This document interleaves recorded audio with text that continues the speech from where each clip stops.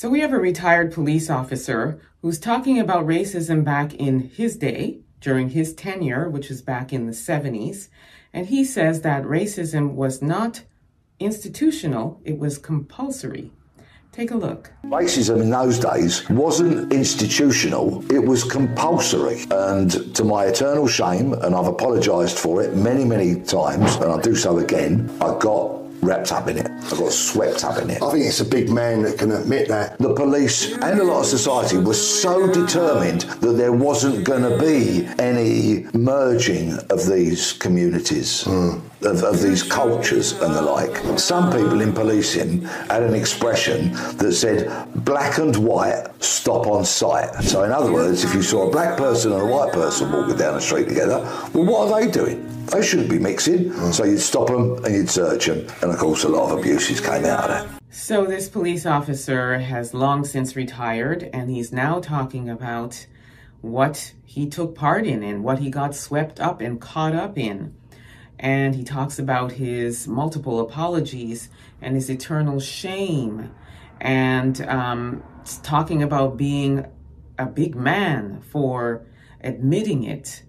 Would it not have taken a big man to stand up for what was right during this black and white stop on sight that was taking place, and all of the multiple abuses of our people, which I'm sure he took part in several times? Would it not have taken a big man to say, hey, what we're doing is not right here. Let us stop this. Let us stop this racist act and this prejudices and, just abusing people for being with one of them folks. Why not do that? Why not be a big man and stand up?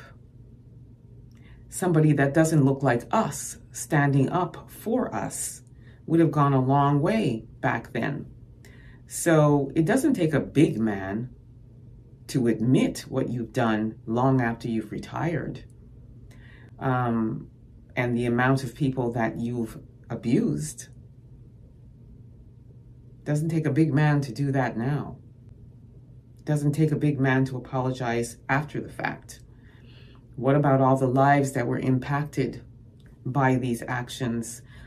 Families that would have lost their loved ones as a result of this black and white stop on sight and abusing of our people.